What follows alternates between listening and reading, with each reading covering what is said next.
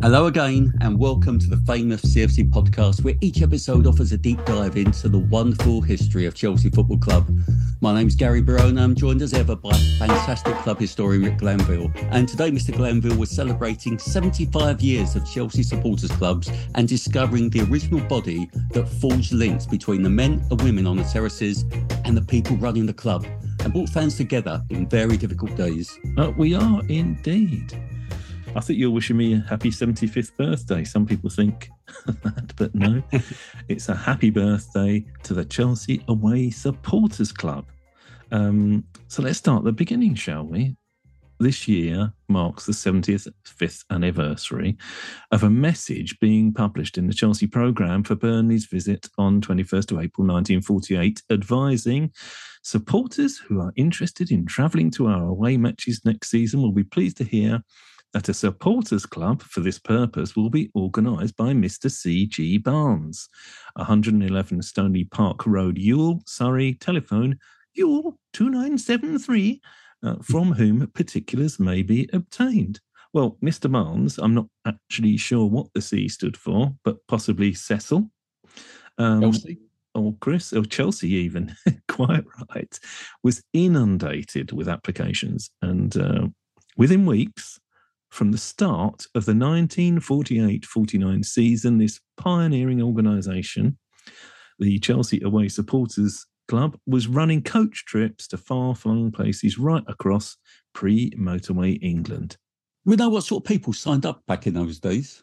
Kind of, yes. And in fact, we'll hear the words from one of the founders in a while, but for context, let's think about this being in the aftermath, the immediate aftermath of World War II, which had blown a 6-year hole in people's lives, really. London was still a bomb site, grey and largely joyless. And the welfare state was only just arriving because, of course, it's the 75th anniversary of the National Health Service and the welfare state that we're also celebrating this year in England. But back in 48, young people wanted a better deal. And social groups where they could meet and mingle were springing up everywhere. And what's interesting, I suppose, in that context of trying to find love matches and, fragmented lives being brought back together, is that the membership of the Chelsea Supporters Group, the Chelsea Away Supporters Group, I should say, in the original name, was 50-50 men and women. And often older women joined, in some cases, I'm told, just for the day out in, say, glamorous Sheffield, Blackpool or Newcastle.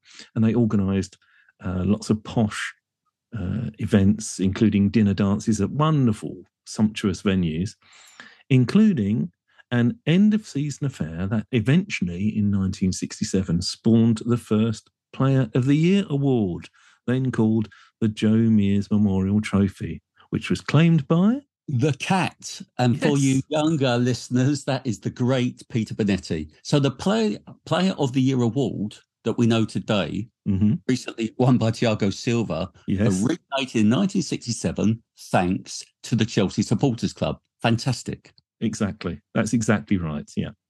Okay, and I also remember the club's shop on the corner opposite Fulham Broadway Tube Station selling all sorts of Chelsea merchandise. Yeah, the building's now been replaced, but yes, the Supporters Club also had a commercial outlet at 547 Fulham Road.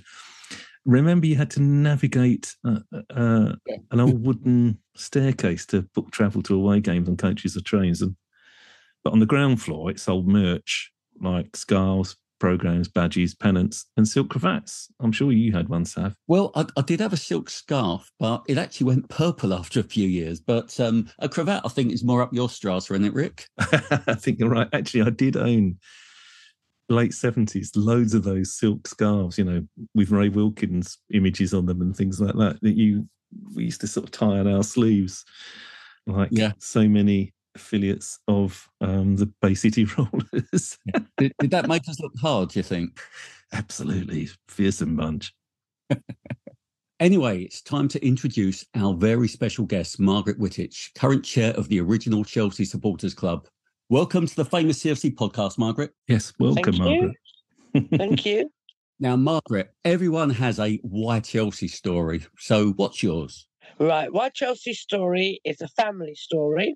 Not my parents. My parents hated football, except my dad liked the five-a-sides. He would take me to the five-a-sides at Wembley, but that was all. So we lived in the next street to our grandparents' house. So every night after school, it was round to the grandparents' house to play football in the backyard with an uncle and a cousin. Brilliant. And at that point, I only had male cousins. I do have a female cousin now, but so obviously the playing football, it basically rubbed off onto me. What position did you play, Margaret? It was a small backyard, so you just kicked it. I mean, it was like every position. It was just, I don't know. And uncles at that point went to games, and my cousin, who was younger than me, was allowed to go on his own, which actually quite surprises me. In bearing in mind, my first game was 1970. Anyway, the uncles would not take me. That's terrible. I guess because I was a girl. That's all I can think of. Being the girl, they wouldn't take me. So a family friend who was an Arsenal supporter felt very sorry for me and got us tickets, my brother and I, because they used to take my brother, who's 4 years younger than me, but they didn't take me. And so this Arsenal friend we got tickets for, the two of us and him to go, and that was it, booked. And then one uncle kind of thought, oh, she's a bit serious about this.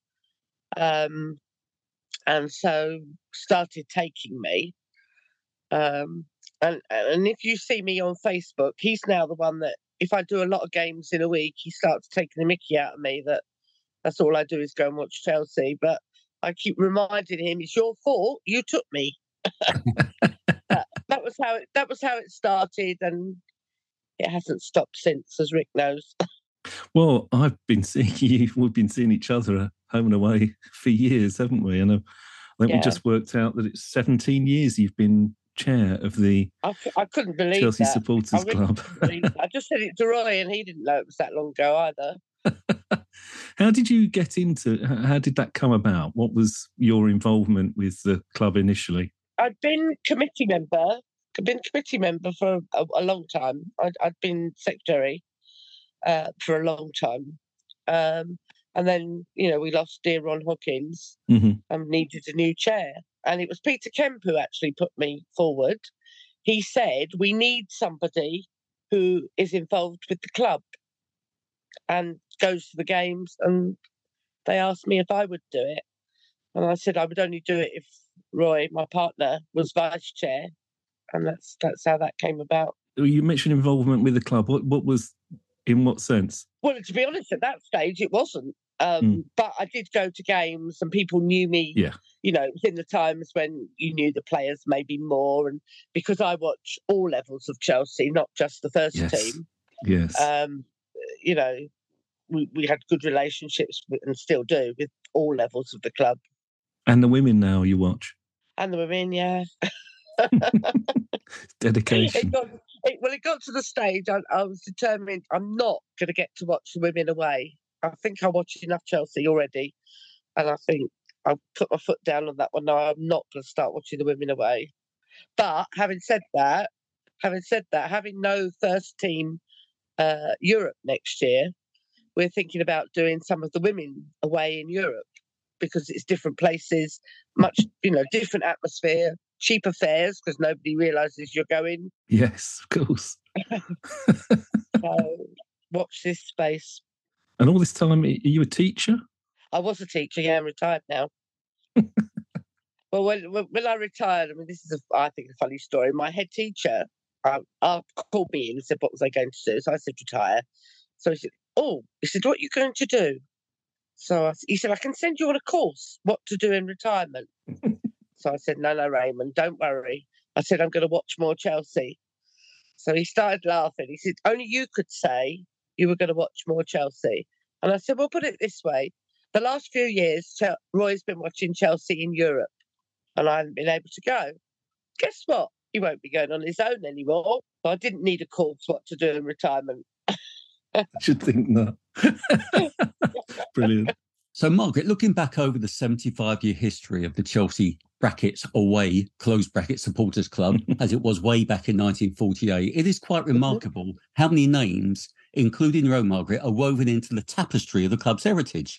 People like Arthur Meadows, Mick Mears, Ian Rennie, and of course the great chronicler of the blues, Ron Hawkins.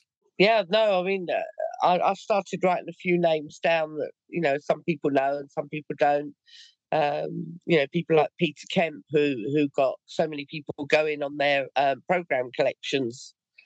And every so often, we've got a Facebook page, which is very well used. And lots of people put like old photographs of the old shop, 547 Fulham Road. We'll talk about that later. Oh, yeah, okay. But the names of the people, who are the ones that you know, because of your long involvement, who are the significant pioneers, if you like, for the... Well, people like, I mean, in the old days, people like Arthur Meadows and indeed Mick Mears, who I didn't particularly know until his latter years, but they were involved both with the club and with the supporters club.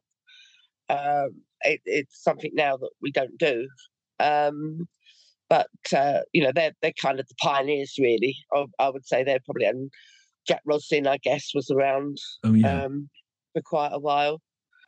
They're the older ones that I knew. Did you know, I mean, Arthur Meadows was something of a club institution too, as you mentioned, because he grew up a stone's throw from the ground on Holmead Road, didn't he? And son of a grave digger. Don't know if you knew that. No, I didn't know that. He was selling programs at the bridge from the age of 10 until, and that was 1914 when he was 10, and he did that till he was 18. And then he was one of the early joiners of the Chelsea Away Supporters Club in the late 40s, first as social secretary and then general secretary. And then he handled, I think probably around your time, public relations, wasn't it, that he did? Yeah. All while he was on the ground staff and admission staff at the bridge in his later years. And he died in 91, aged 87. So it was a complete commitment to Chelsea Football Club. What sort of a person was Arthur? You knew him. Yeah, I mean, I didn't know him that well, but yeah, I mean, he was just dedicated, I think, to whatever he did. The other role we had at the supporters club was, if I remember rightly, he used to run the football team. Yes, he did. He played football and then he set up a Chelsea supporters team, didn't he? And in some way, he got his daughter involved, wasn't it, Peggy? Yes. She was very into it all as well. Yeah, I think things were just very different then, weren't they, with their relationship with supporters and clubs. The famous CFC will be back with more great stories from Chelsea history after this short break. Take on the sun with gear built to last. Our friends at Shady Rays have you covered for the warm weather ahead with premium polarized shades at an affordable price. Shady Rays is an independent sunglasses company that offers a world-class product that's just as good as any expensive pair we've worn. Durable frames and extremely clear optics for outdoor adventures. That's not all. Shady Rays offers the most insane protection in all of eyewear. Every pair of sunglasses is backed by lost and broken replacements. That means if you lose or break your pair, even on day one, they told us that they will send you a brand new pair, no questions asked. And if you're anything like me, you break sunglasses a lot, so this is helpful. Wear your Shady Rays with confidence. They have your back long after you make your purchase. Together with their customers, Shady Rays is providing much-needed support to non-profit partners across the U.S. through Shady Rays Impact. From building play sets for pediatric cancer patients to providing young adults with MS the outdoor adventure of a lifetime, Shady Rays is making an impact in your community and others like it now and for years to come. If you don't love your Shady Rays, exchange for a new pair or return them for free within 30 days.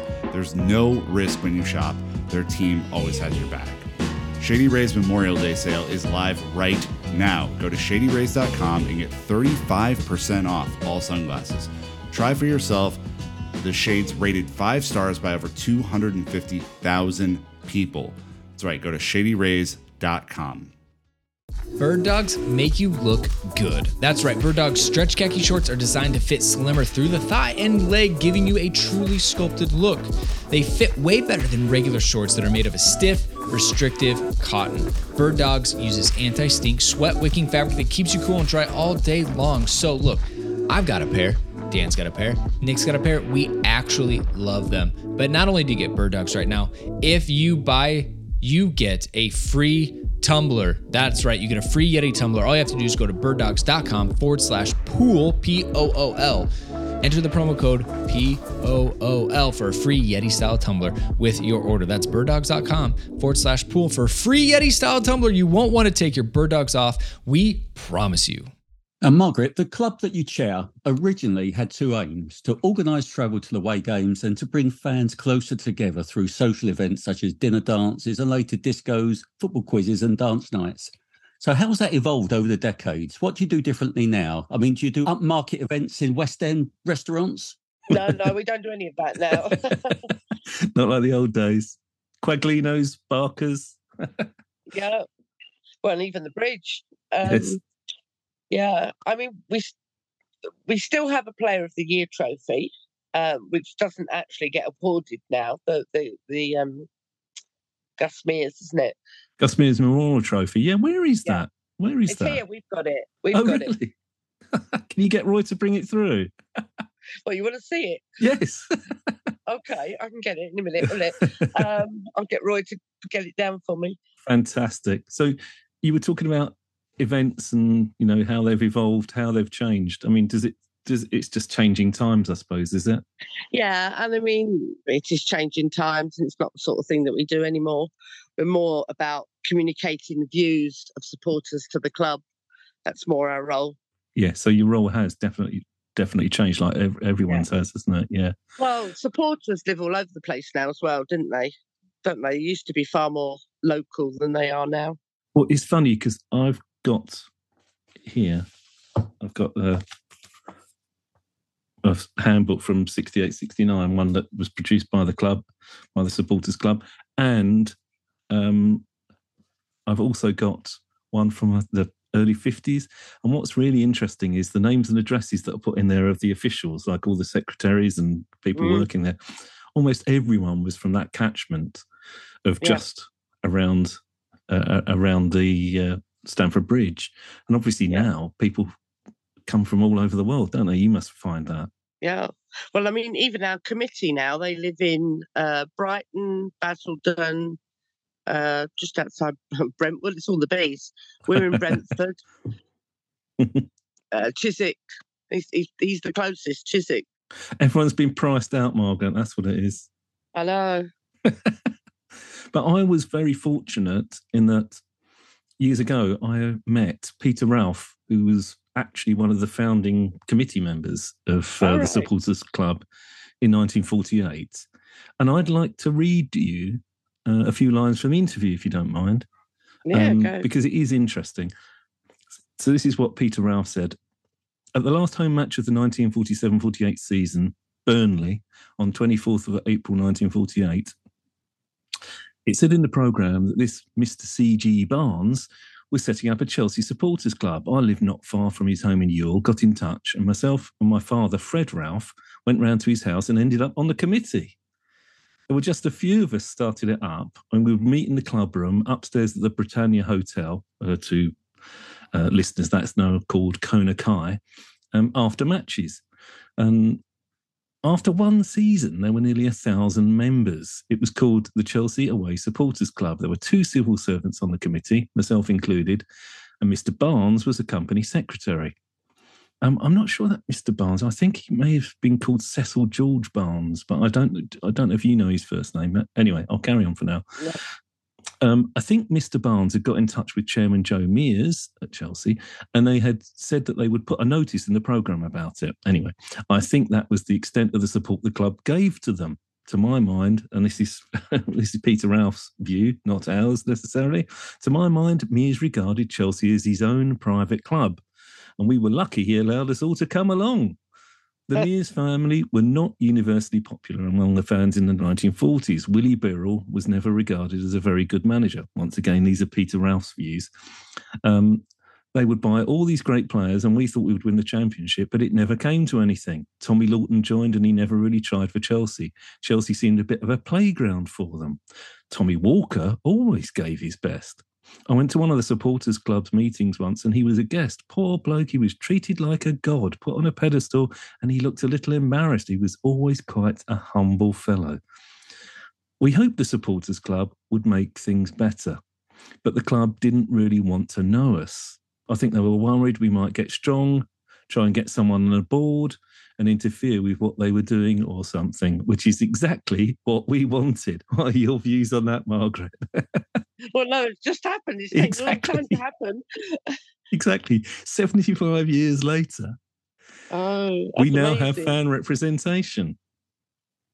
I mean, that must be something that you must feel proud for the organisation that, you've helped to sort of create that environment with the board. That was one thing that we were pleased with. The original fan members on the board that were appointed like nearly 2 years ago, we were honoured that we were actually invited to be part of that process of appointing them.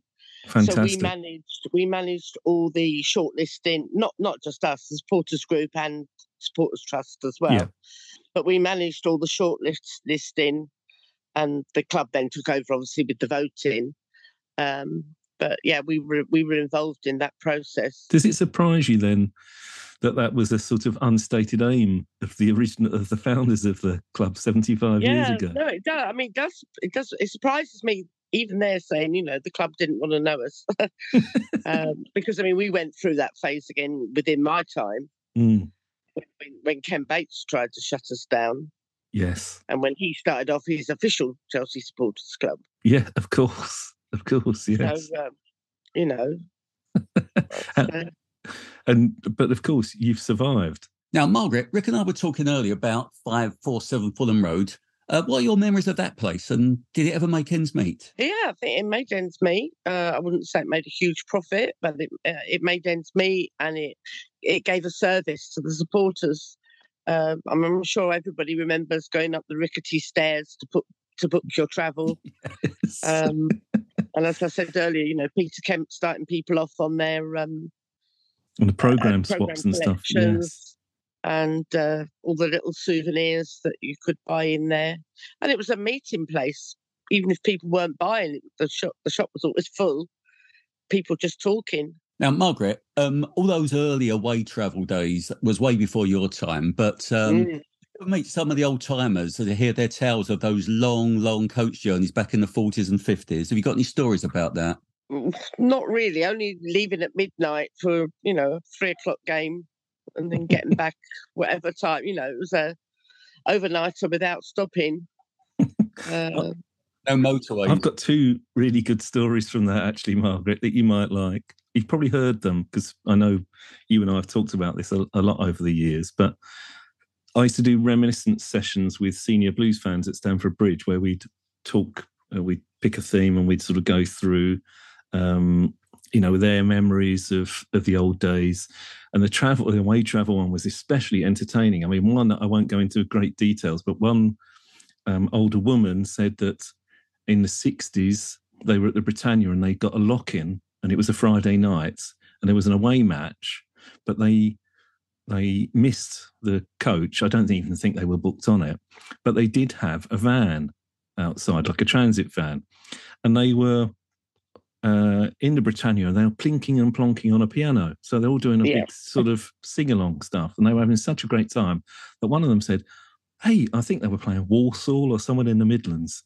They said, "Hey, we don't need the coach. We could get in the back of the van and go up to the game." And they went, "Yeah, great idea."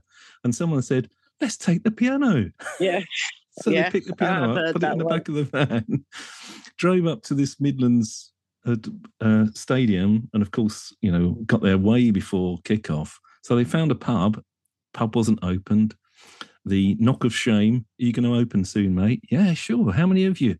"Oh, I think there's 8 of us." "Brilliant. Yeah, of course I'll open up now." "Oh, and by the way, we've got a piano." "Oh, fair enough." So they bundled this piano from Fulham into this new pub, and they carry on doing their singing and everything. And they come back from the game and they leave the piano in the pub in the Midlands. And the other one is really, I should leave it to Peter Ralph again. I mean, but bear in mind, you're completely right, Margaret, that the journey could take up to 12 hours, and we're talking scratchy seats, no onboard toilets, no aircon or Wi-Fi or anything like that. A really difficult journey, no motorways, of course. So Peter Ralph, as I said, he was one of the first people that went on them, and he said, this is what he had to say about it. The away travel organised was good fun. Sometimes I went on my own, but lots of women went in those days. My mother came once that season to Derby. She wasn't a football fan at all. I think she just wanted a day out. There were no motorways then, but we had no problems, just used the A roads. The coaches, rarely more than 2 on a trip, would travel through the night sometimes. I remember for the 180 miles to Sheffield United in November 1948, we drove through the night. In the early hours, we passed by the famous Crooked Cathedral at Chesterfield. The driver had made a special detour to wake us up and show us. And that was in the middle of the night. But they were pleased. When you arrived, you split up into groups of 2 or 3, personal friends. I think we always had seats, not passes for the stand. Some people used to hang round near the players' entrance to receive free match tickets, which, of course, happened a lot. The journeys were always very jolly on the way up. On the way down, it wasn't so jolly. I can't ever remember going to an away game that we won. I went to Stoke in October 1948, and from 3-1 up, we lost 4-3. Stoke fans got on us at that. Oh, dear. Does that bring back unpleasant memories? That's the sort of thing you would have heard of talking to some of these older supporters yourself. But I mean, I told somebody that I was coming on this podcast today, and he said, well, anybody who's got memories of travel at that time would probably be about 13 at the time to be alive now. Yes. Most of them are no longer with us.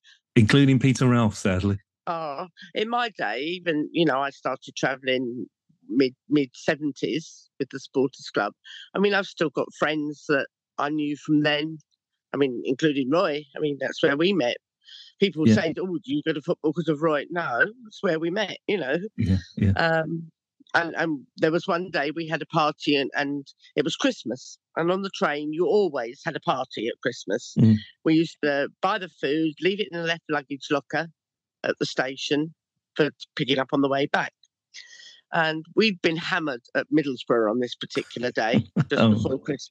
And we were on the way back, but we had our party. And the commentator, Kenneth Wolstenholme, was on our train. And he came through, and lots of us have got photographs of him with us on the train, because he couldn't believe that we were having a party when we just got hammered. So we go, well, it's Christmas, you've got to have your party. So that's kind of one of my memories of... exactly. Whether it was Ron Hawkins' travel or Doug Graham at that point. It was, of course, Ron used to sell the train tickets, didn't he, on the upstairs bit at the shop? Yeah. 547 Fulham Road. 547. And I believe, Margaret, really the Supporters Club still helps make away fans' days easier by liaising with the police, don't you? How does that work exactly? Yeah. I mean, in 2 ways, really. Sometimes, Tottenham are one example, but say when we went to Leeds for the first time for a while, we would have a meeting with Chelsea Supporters Group, Chelsea Supporters Trust, us, and then representatives from the club. So people like Chris Baker, head of security, Graham Smith, ticketing, Kat Smith, who's now supporter liaison, our own dedicated football officer, Matt Hero as it is now, and the equivalent of Leeds. So we would have a meeting on Zoom with them. Okay, right, this is where you'll arrive. Park your coaches here. Mm-hmm. You're welcome in this pub. Avoid this one. The gates will open so long before the game starts. And all sorts of things like that, really. And then at the end, obviously, any questions that you've got. And it works both ways. For Leeds, we did it for both games, home and away. Spurs, we do it we did it for home and away. But then I'm also part of what they call the Independent Advisory Group with Metropolitan Police. And we work with all the supporters clubs or supporters clubs, supporters trusts, whatever they've got in London. And we meet with the police every 2 months. Mm-hmm. And we can raise issues that we have with the police. It tends not to be specific things like, last week this police officer did this or whatever. Yeah, exactly. Personal things. Over the past few, but we can do that directly because we have direct link to our dedicated football officer. So if we've got an issue like that, we just go directly to him. But we meet with and they're fairly senior officers. We have a chief inspector and an inspector meets us. And we have the people who are responsible for monitoring supporters as they travel across London. So they have to be wary. Like, Leeds are coming to Chelsea, but, I don't know, Birmingham are also going to Millwall. Yes. And, where there could be flashpoints on the tubes themselves or at the stations. We've also been part of the Met Police have a drugs initiative trying to stamp drugs out of football, not the players, the supporters. And things like we had an explanation about banning orders and what leads to a supporter getting a banning order and the process of, it's really good. So we meet them every 2 months. I'm actually now the secretary of that. And I work quite closely with Sue, who's chair of West Ham. She's the supporters trust, but it's really good, and it's really work. Brought all the supporters. Actually, sounds funny, but talk to each other. You know what I mean? It's got good relation, and I've got a really good relationship now with the Fulham equivalent. Well, that back in the 40s, they'd go to each other's. You'd go to each other's dances. You can't imagine that, really. Yeah. But I enjoy those meetings. They're informative, and you feel as if you're letting your opinion come across as well. Excellent. The famous CFC will be back with more great stories from Chelsea history after this short break. Are you missing out on your favorite shows because it's not available in your region? Trying to keep your private time private? Well, let me introduce you to NordVPN. If you're bored of the US Netflix, why not just take it for a spin in the UK? Using NordVPN and a click of a button, you can do just that. No need to travel to Japan for your favorite anime when NordVPN brings it right to you. With 5,000 plus servers, no show is out of your reach. Using my link, nordvpn.com/LondonIsBlue, you can receive a huge discount on a 2-year plan with 1 month free. We all love to binge, but privacy is a big deal too. NordVPN keeps your information encrypted so you never have to worry about your IP or location getting out. They've also doubled down on keeping you safe with their new threat protection feature. Say goodbye to intrusive website ads and malware. Even if you download an infected file, threat protection kicks in and deletes it before it makes a mess of your computer. Don't forget, there's literally no risk to you with their 30-day money-back guarantee. Give it a try, and if you like it, great. If you don't, they'll issue a refund, and you can pretend the entire situation never happened. Check it out. My link, nordvpn.com/LondonIsBlue to get your subscription started today. But now your group's got a place on the Fans Forum. We've got a permanent place on the Fans Forum. Yeah, you're affiliated with the Football Supporters Association and the Football Supporters Europe. And in recent years, 2 other organisations that you've already mentioned, the Chelsea Supporters Group and Chelsea Supporters Trust, have emerged. So are you like the rival cliques in Monty Python's Life of Brian? Not really. No, we all get on really well. Yeah. If I'm honest, I would say the Trust has a different way of going about things than the Supporters Group and the Supporters Club. But that's fine. That's the way they want to operate. But it doesn't stop us all getting on. But we do work particularly closely with Chelsea Supporters Group and Pete Trenter and all his people. We think things through the same. And obviously, we all issue statements. So, I don't know, Todd Bowley appointed. There was a statement went out welcoming him to the club. But we all write our own statements, but, they go out much the same time. And do you have a good relationship with the new owners? I would say we had a good relationship. It was one thing, because another thing that we were invited to do, we were actually invited to interview some of the prospective candidates.